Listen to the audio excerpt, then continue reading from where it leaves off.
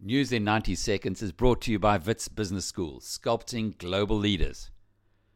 When South Africa's rich mineral resources were first uncovered, stock exchanges sprung up all over the place near the diggings. The first of these was started in 1881 in Kimberley. It was followed 6 years later by a second in Barberton. Later in 1887, the Johannesburg Stock Exchange began. Today, it's the only one still operating, but surely not for too much longer. Over the years, the evolution of disruptive technology and the JSE's 50% profit margins has seen a number of would-be competitors trying to enter the business. But to do so, they require a license.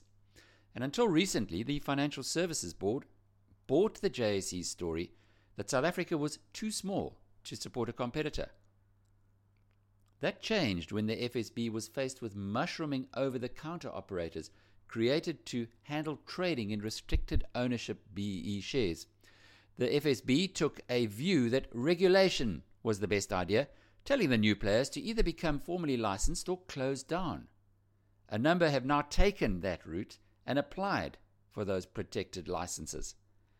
Well, as you'll read on BizNews this morning, the JSE's reaction has been to tell the FSB and anyone else who'll listen that competition is a bad idea and that its monopoly deserves protection, despite 50% profit margins and competitors who say they can cut share dealing costs by half. Will the Financial Services Board swallow this classic retort of the market's sole supplier? I'm Alec Hogg. Read more on biznews.com. Brought to you by Wits Business School, sculpting global leaders.